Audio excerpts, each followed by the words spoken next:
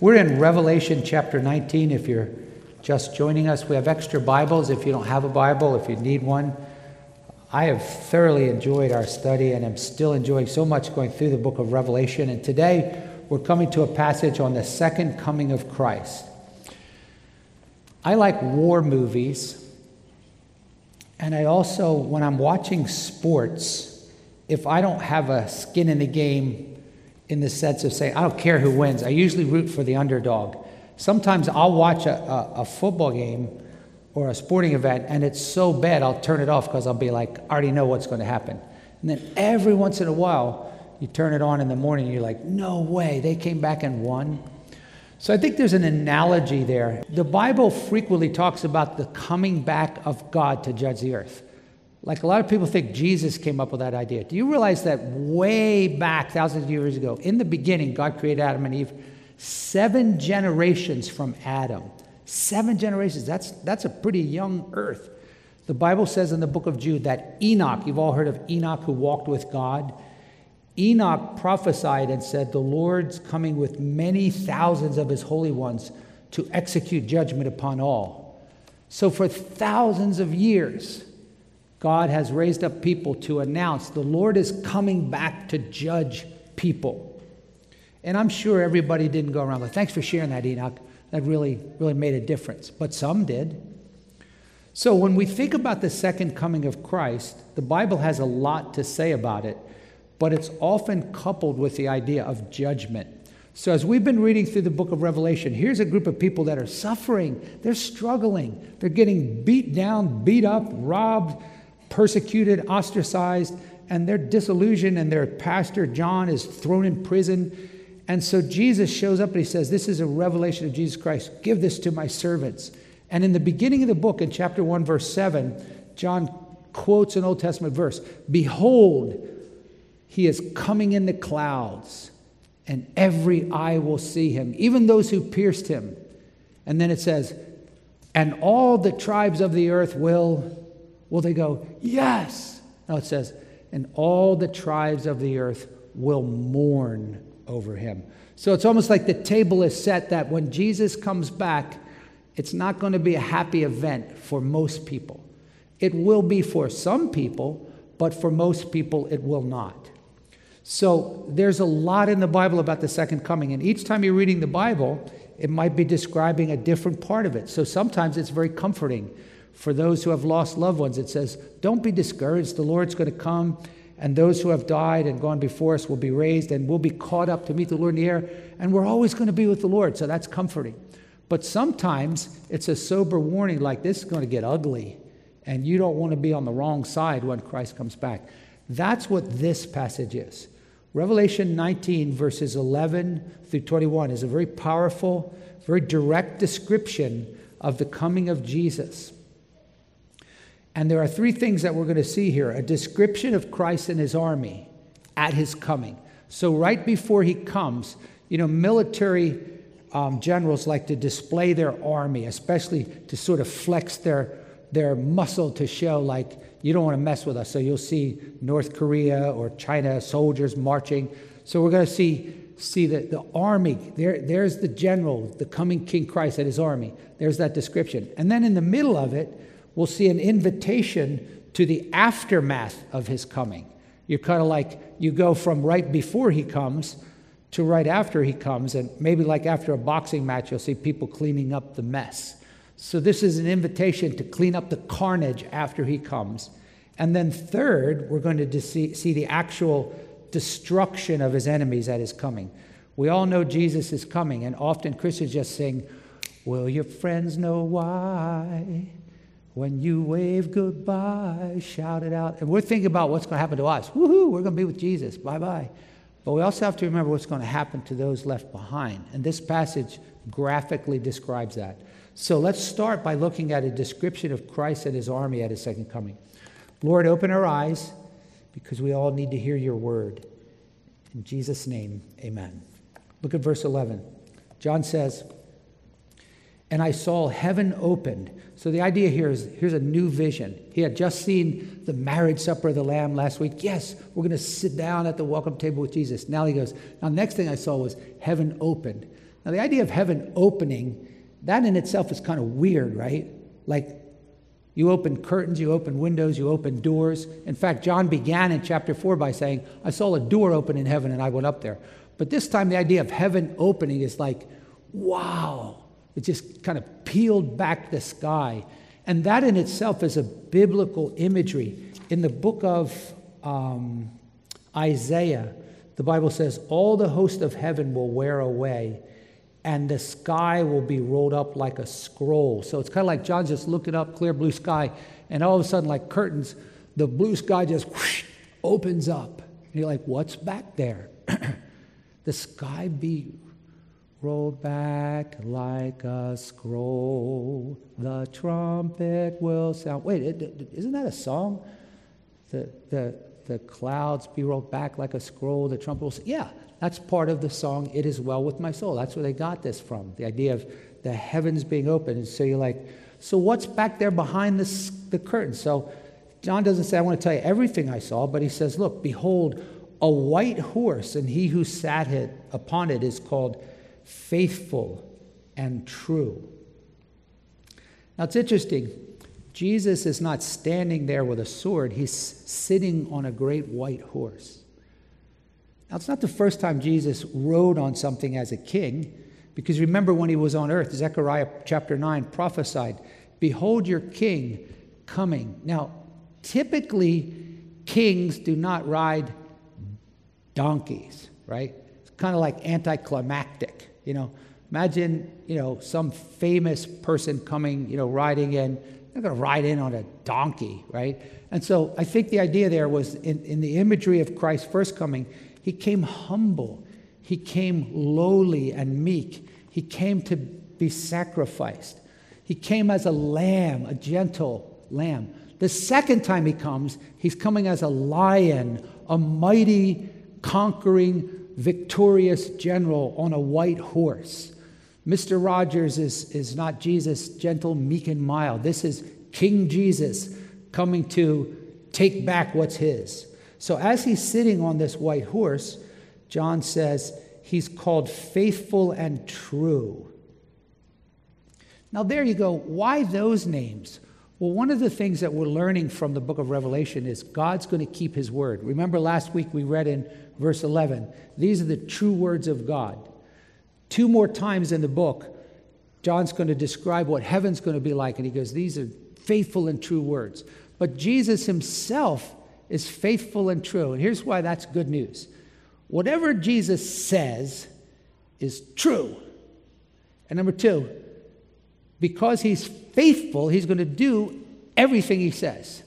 So that's why it's a good idea to Velcro yourself to Jesus, because he will never let you down. He's faithful and true. Don't care what anybody else says or whether you feel like he's going to do it. Jesus had been promising to those who are suffering, I'm going to come back and I will judge the wicked. I will comfort you and I will crush them. And now the heavens open and there he is. I'm about to do what I said. I'm faithful and true. But then it says, in righteousness he judges. So one of the things we have to understand is that when Christ comes back, he's not just coming back to have a Super Bowl halftime show like, hey, look at me. Every eye will see me. When the Bible speaks of him returning, he's returning to judge. This is a central doctrine of what it means to be a Christian. We believe in Christ who was crucified, dead and buried, raised from the dead, third day arose, and then it says, and he's coming to judge the living. Somebody didn't just decide to add that to the Apostles' Creed. That's from Scripture. 2 Timothy 4:1 says, I solemnly charge you before God and before the presence of Jesus, who will judge the living and the dead. Some of you know someone who has had to go to court. Wouldn't have been you, of course, but we probably know some sinners out there who had to go to court, because as John reminded us, we're perfect here. But sometimes if you have to go to court, let's say you didn't mean to, but you were doing 90 miles an hour in a school zone. Thankfully, the little old lady dove out of the way, so you're not on trial for manslaughter. But nevertheless, you're in trouble. And as you're meeting with the judge, he says, listen, you better hope you get this judge and not this judge, because this judge doesn't like people who speed in school zones. If you're wondering which judge you're going to get, I'll save you from any lawyer fees. It's Jesus, okay? One day, every one of us, the Bible says, will stand before Jesus. Jesus said when he was on earth, the Father has put all judgment in my hands. And any faithful preacher of the Bible is supposed to tell people that. In Acts chapter 10, Peter said this, God has commanded us to tell all of you that he has fixed a day he's going to judge the world. Right? Paul said it in Acts 17, same thing. Jesus is coming to judge. But it adds a little phrase. How's he going to do it? Is he going to take some bribes on the side? No, he's going to judge in righteousness. So notice what the text says. And as he's on this horse, in righteousness he judges. We can't do that because we don't have all the facts. There are some things that we're so sure this is the way it is.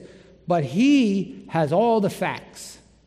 And he will get it right every time. In fact, way back in Genesis, when Abraham was pleading with God, Genesis 19:20, he said, shall not the judge of all the earth do what's right?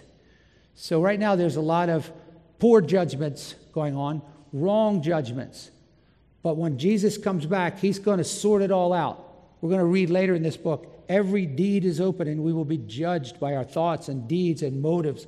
And those who have done wrong, judgment will be righteous. But you're like, okay, in judgment, I get that. But then it says he also wages war. What does that mean? He wages war. When Jesus comes back, he's coming to fight. He's not coming just to have a flight down to the clouds.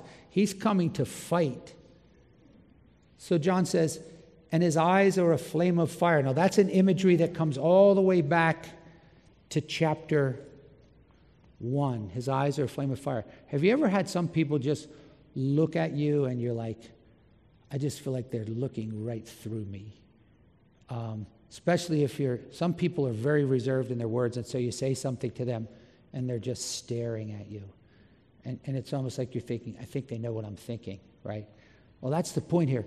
With his blazing eyes, he does know all about you. And so we're sort of awakened to think of Jesus in a different way. Not like, yo, JC, me and him are good. But the Lord Jesus Christ, King of Kings and Lord of Lords, his eyes see everything. His x-ray, I often have said to people, I'm sure glad that all my thoughts don't run across the screen on my forehead. Are you glad about that? I'm sure glad that some of the things I think and my motives aren't seen in the public because I'm ashamed of them. I try to repent of them. But Jesus has eyes like a flame of fire. And then it says, upon his head are many diadems. Now, there's two types of crowns in the Bible. There's Stephanos, which gets Stephen. Believers get them. We get crowns. But then diadems are kingly crowns. Now, this is not the first time the book mentions crowns. In chapter 4, it says the 24 elders cast down their crowns. So we sing, holy, holy, holy, casting down our crowns. But in chapter 12, it mentions the devil, and it says he had 7 crowns on his head. Why, that imposter? How dare him try to act like he's a king? And then we read in chapter 13, and here comes the beast. He had 10 crowns on his head. And here Jesus is like, give me all the crowns. He had many crowns upon his head. And the idea is because kings wear crowns, so if you're a king, here's your crown. But if you're the King of Kings, then you get all the crowns. And that's why we sing, crown him with many crowns, the Lamb upon his throne. That's why we sing, and crown him Lord of all. What a great thought that here's Jesus. Now, don't envision that he's trying to juggle like, wow, that guy managed 83 diadems on his head. The idea is he's the King of Kings. All the crowns are on his head. And that should encourage you if you trust and love Jesus. He's got everything. All authority is his. God has exalted him, and his name is Lord of all. So our Lord and Savior Jesus has a crown and many crowns on his head. And then it says, and he has a name written upon him which no one knows except himself. Remember that old one-liner for kids? What do you call a man with no nose? Nobody knows. Here's Jesus. And by the way, that just came to my head, and I'm going to put out a disclaimer right now. When I tell these little quips, they're never unrelated, silly one-liners about the guy at the racetrack. They just come into my head. So bear with me. Some of you get annoyed, dad jokes or whatever, and I'm not trying to make light of the Word of God. But here Jesus has a name which no one knows. What does that mean? No one knows except himself. So if somebody said, what's your name? I never heard that name. Is that what it is? Nobody ever heard that name? I think the idea here is that there are things about Jesus that have not been revealed yet. So if you think you got God figured out, stop it. 1 Corinthians 8 says, if you think you know anything, you don't know anything as you ought to know. But if anyone loves God, he's known by him. So I have a lot more that I'm going to learn about Christ. And some of it will be in this life, and the rest will be in the next life. That's why Paul says, now we see in a glass darkly. Like recently, Austin and I were talking about kind of a humorous experience that was happening. We don't know why things happen, but Paul says one day we will. So maybe when he discloses this name, it's because he's going to reveal to us something else about who he is. But it's interesting when you think about Christ having a name which no one knows, Christ being the one who's going to judge, Christ being the one who's going to wear a new name. It also reminds us in this book that he's going to give us a new name. So did you catch that? There's a couple times in the book of Revelation he says, if you're faithful to me, Revelation 2:17, he says, I'll give you a white stone and a new name. In chapter 3, verse 12, he says, and I will give you I'll write on you the name of my God. And so years ago, we used to do something weird. We would sing hymns, and they usually were based right from the Bible, and it never said 10x. You didn't keep saying the same thing, but we'd sing things like this. There's a new name written down in glory, and it's mine. Oh, yes, it's mine. The white robes, angels sing the story. A sinner has come home. So we would sing, and we would rejoice. Hey, what's your new name? And by the way, don't put in, like I usually hint to my kids when I find out one of them's going to have another kid. I'll suggest, you might want to throw in one of my names as part. Don't suggest to him what the name will be. He's going to give us a new name, and we're going to celebrate. But there's a mystery here. This mysterious new name. In Isaiah 61, the Bible says, the nations will see your righteousness, all your kings your glory, and you will be called by a new name which the mouth of the Lord will designate. So please don't say, do you have another one do you have another option? Just let him give us that new name, and let us delight that he has a name which no one knows. Now, with that, it says he's clothed with a robe dipped in blood. Okay, that's weird, right? If I came out here with a white robe on and it's covered with red, you might say, oh, Pastor Tom must have fallen in ketchup. Or Pastor Tom spilled his wine, but it was non-alcoholic. Or Pastor Tom got grape juice on him. Or Pastor Tom's cut and he's bleeding, right? So, interestingly here, guess what the word is for dipped? It's baptized. The word baptizo in Greek means to dip. So this is why I respect Presbyterians, but I like Dunkin' Donuts, but I don't like Dunkin' Munchkins. Because you sprinkle them. Some of you missed that one. But I'm not saying sprinkling's bad, sprinkling's wrong, but I don't think that's what the Bible teaches. The word baptize means to dip. It means to immerse. And there's an imagery when you're dipped under the water, you're buried with Christ and raised from the dead, which, by the way, we have a baptism coming up on the 19th, and there's only a few people that I know of that are planning on doing it, so don't know what to make of that.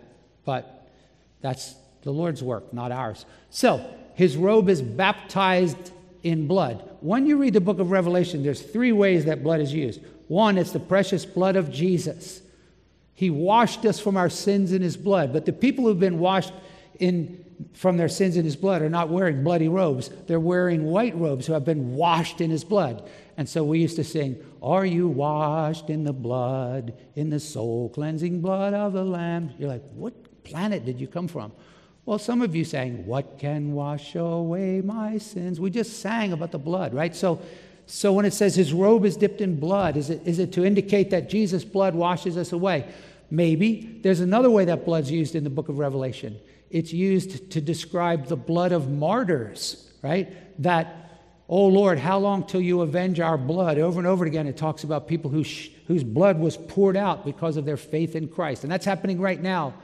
Perhaps even door to door in Afghanistan, there are people being martyred and spilling their blood. But there's a third way that blood is used in the New Testament, book of Revelation, and it's the blood of judgment. It's the blood of people who opposed God and lost. And so in Revelation 14, remember the great winepress of the wrath of God, and pours out his wrath on people, and the blood was up to the horse's bridle. Probably here the idea of his robe being baptized in blood is to prepare us for what's about to happen. So I'm fine if you go, no, the blood here is the blood of Jesus, washed away my sins. Great. But I think contextually, this is about him destroying his enemies, and there's going to be blood everywhere. So, but then it says, and he has a name. So here's one name nobody knows, but then his name is called the Word of God. Now, Jesus has lots of names. You know, you've heard songs about that, the Lamb, the Lion.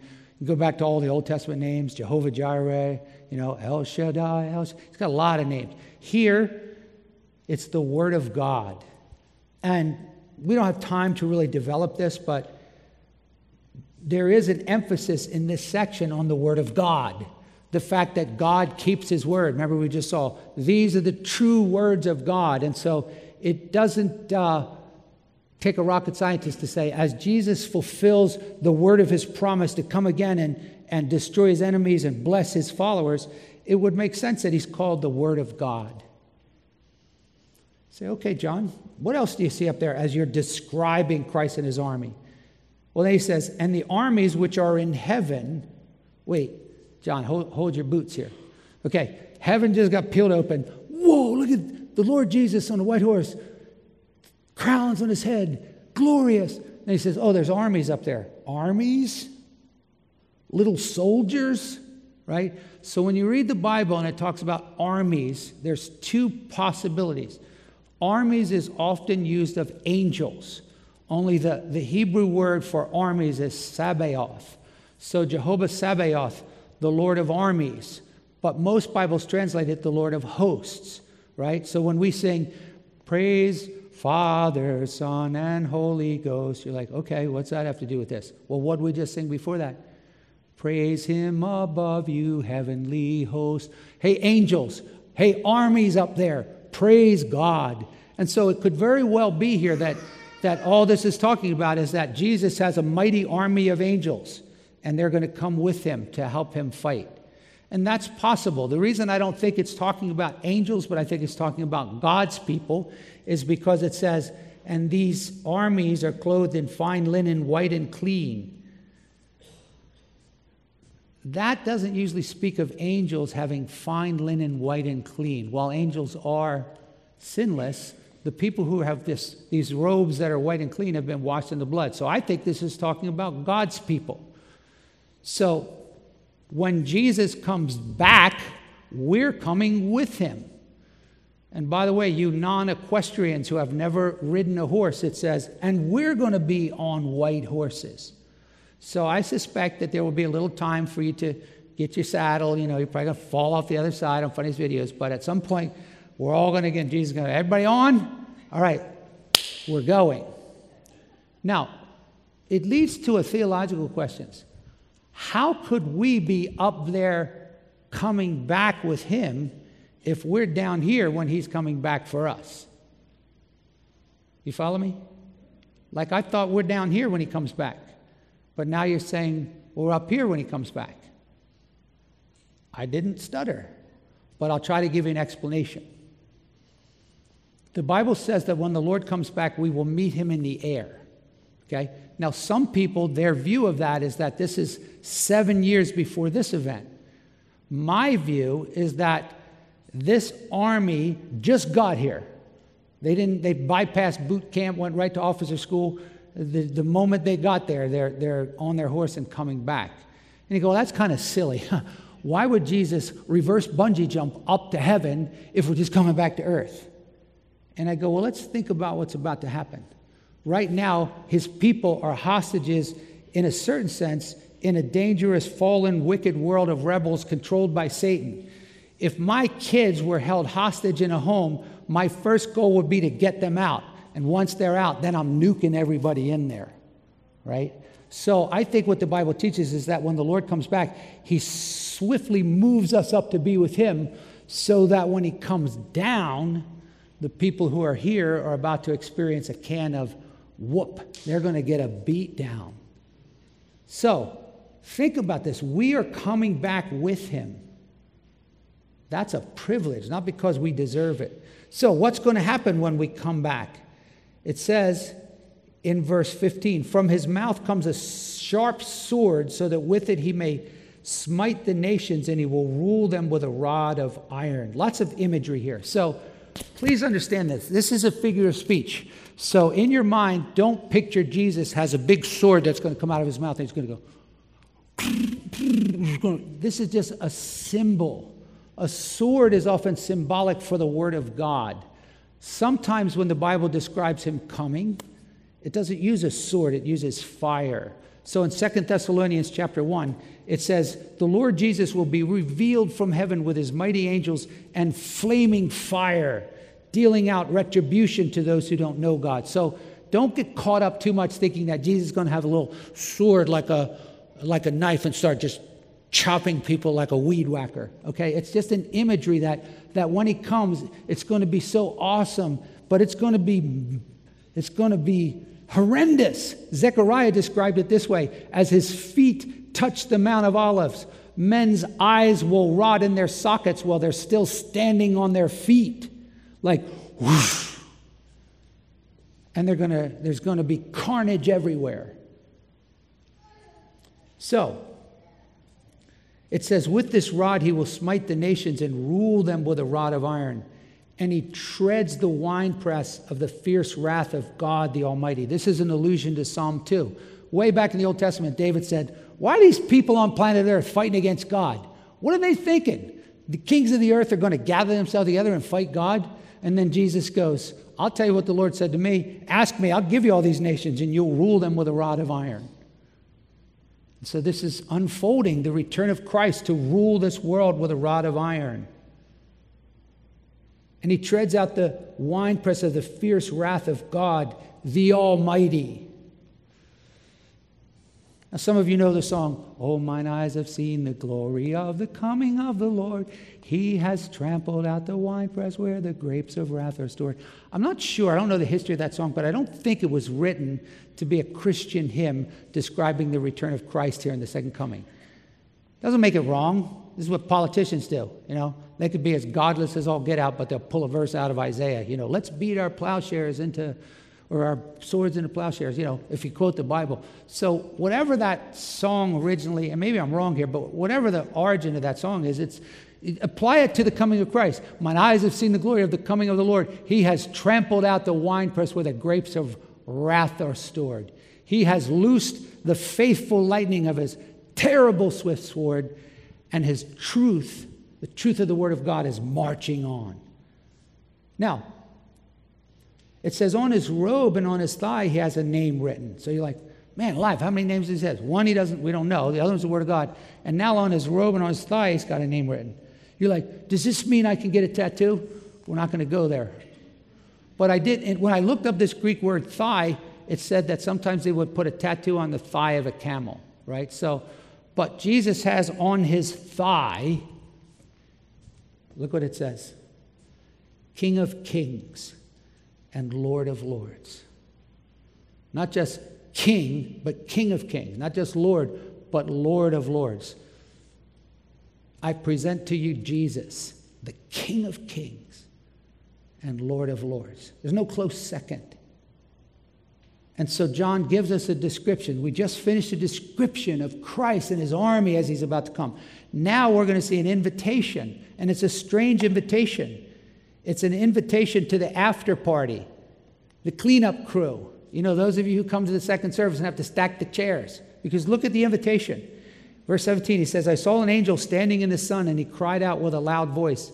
And who's he inviting? Birds, buzzards, carrion, vultures. And he said to the birds, come, assemble for the great supper of God. And the birds are like, ooh, Jesus having a barbecue? What are we going to be having? People's flesh. Come in order that you may eat the flesh of kings and the flesh of commanders and the flesh of mighty men and the flesh of horses and the flesh of those who sit on them and the flesh of all men, both free men, slaves, small and great. As much as buzzards and things like that are weird, they're helpful. Because when animals die, they didn't always have the SPCA to come and scoop up that dead deer that stinks. The carrion would pick their brains, right? They would. I saw a Far Side cartoon of two vultures, and they saw Einstein's dead body, and they said, I always wanted to pick his brain. I told you, it's an illness. So don't let that overtake this. Like, this is crazy. Come and devour the carnage, because dead bodies are strewn in the streets of everybody who opposed Jesus. So I don't want to soft pedal it and say, if you don't know Jesus, you're going to have a Christless eternity. You're going to miss out on all the Holy Ghost party. Like, this ought to be sobering. So this is the description of the invitation. So the implication is, when he comes, it ain't going to be pretty. But then finally, we saw the invitation, and we saw an earlier description, but we've got one last thing here, and that is, we've got this destruction of the enemies themselves. How's it going to unfold? It's really interesting. 3 times in Revelation, it says God's going to gather all the nations together to fight, right? So God is like the great Geppetto, even though I know Pinocchio was not a marionette, but God is the great Geppetto who controls the hearts of all men, and he will allow demons to deceive all the people of this planet, and all the nations of this earth are going to get this brilliant, idiotic idea that we can fight against God and fight against his people. And so in the Old Testament, as well as 3 times in this book, we're going to read of this gigantic battle. In chapter 16, it says they're going to gather together against the saints in his beloved city. We're going to read about that again in chapter 20. There's this massive end times gathering against God and his people. Now, here it is. The stages are set. You got David and Goliath. You've got God and his army. You've got all the armies of the earth. And the armies of the earth are going, bring it on. And Jesus is going, I'm coming. Now, I'm an odds maker. The chances of the armies of the earth winning are 0. So save your money. They're not going to catch Jesus by surprise like George Washington snuck across. Then Jesus isn't going to have an off day. This is going to be an awful carnage. So, but yet it says, the kings of the earth were assembled to make war against him who sat upon the horse and against his army.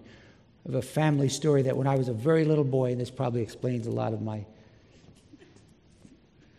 mom says, when you were like 2 years old, your dad was in the bathroom shaving, and you were mad at him, and so you came in and you grabbed him by the leg and you started shaking him. And I said, what did Dad do? And she goes, he laughed, right? But this is kind of what it is. Like, the nations of the earth are going to grab Jesus and fight him. Wow. So what's going to happen? The beast was seized, and with him the false prophet. And by the way, to show that they're not innocent, they perform signs and they deceive those who receive the mark of the beast and who worship his image. In other words, all those people who decided not to receive Jesus, partly because of the influence of the devil and the beast and the false prophet, they're thrown in the lake of fire. But it says they're thrown alive. He adds that word, they're thrown alive. Those of you who like lobster, you're like, lobster, Yardley, across from the vault. Yeah, and that's not a shout out. I don't get any, never even been there. But those of you who've ever cooked a lobster, you know how you cook a lobster? You put them alive in boiling water, and they squeal. Got your attention. Now they tell us not to do that. Kill the lobster first, then put them in there. These people are thrown alive. That's graphic, into the lake of fire. But we mustn't think that, but once they go in the water like the lobster, we're going to continue to read that day and night they will be tormented forever and ever.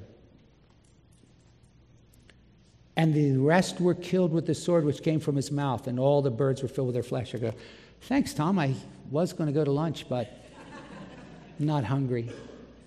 Like, this is a sobering passage.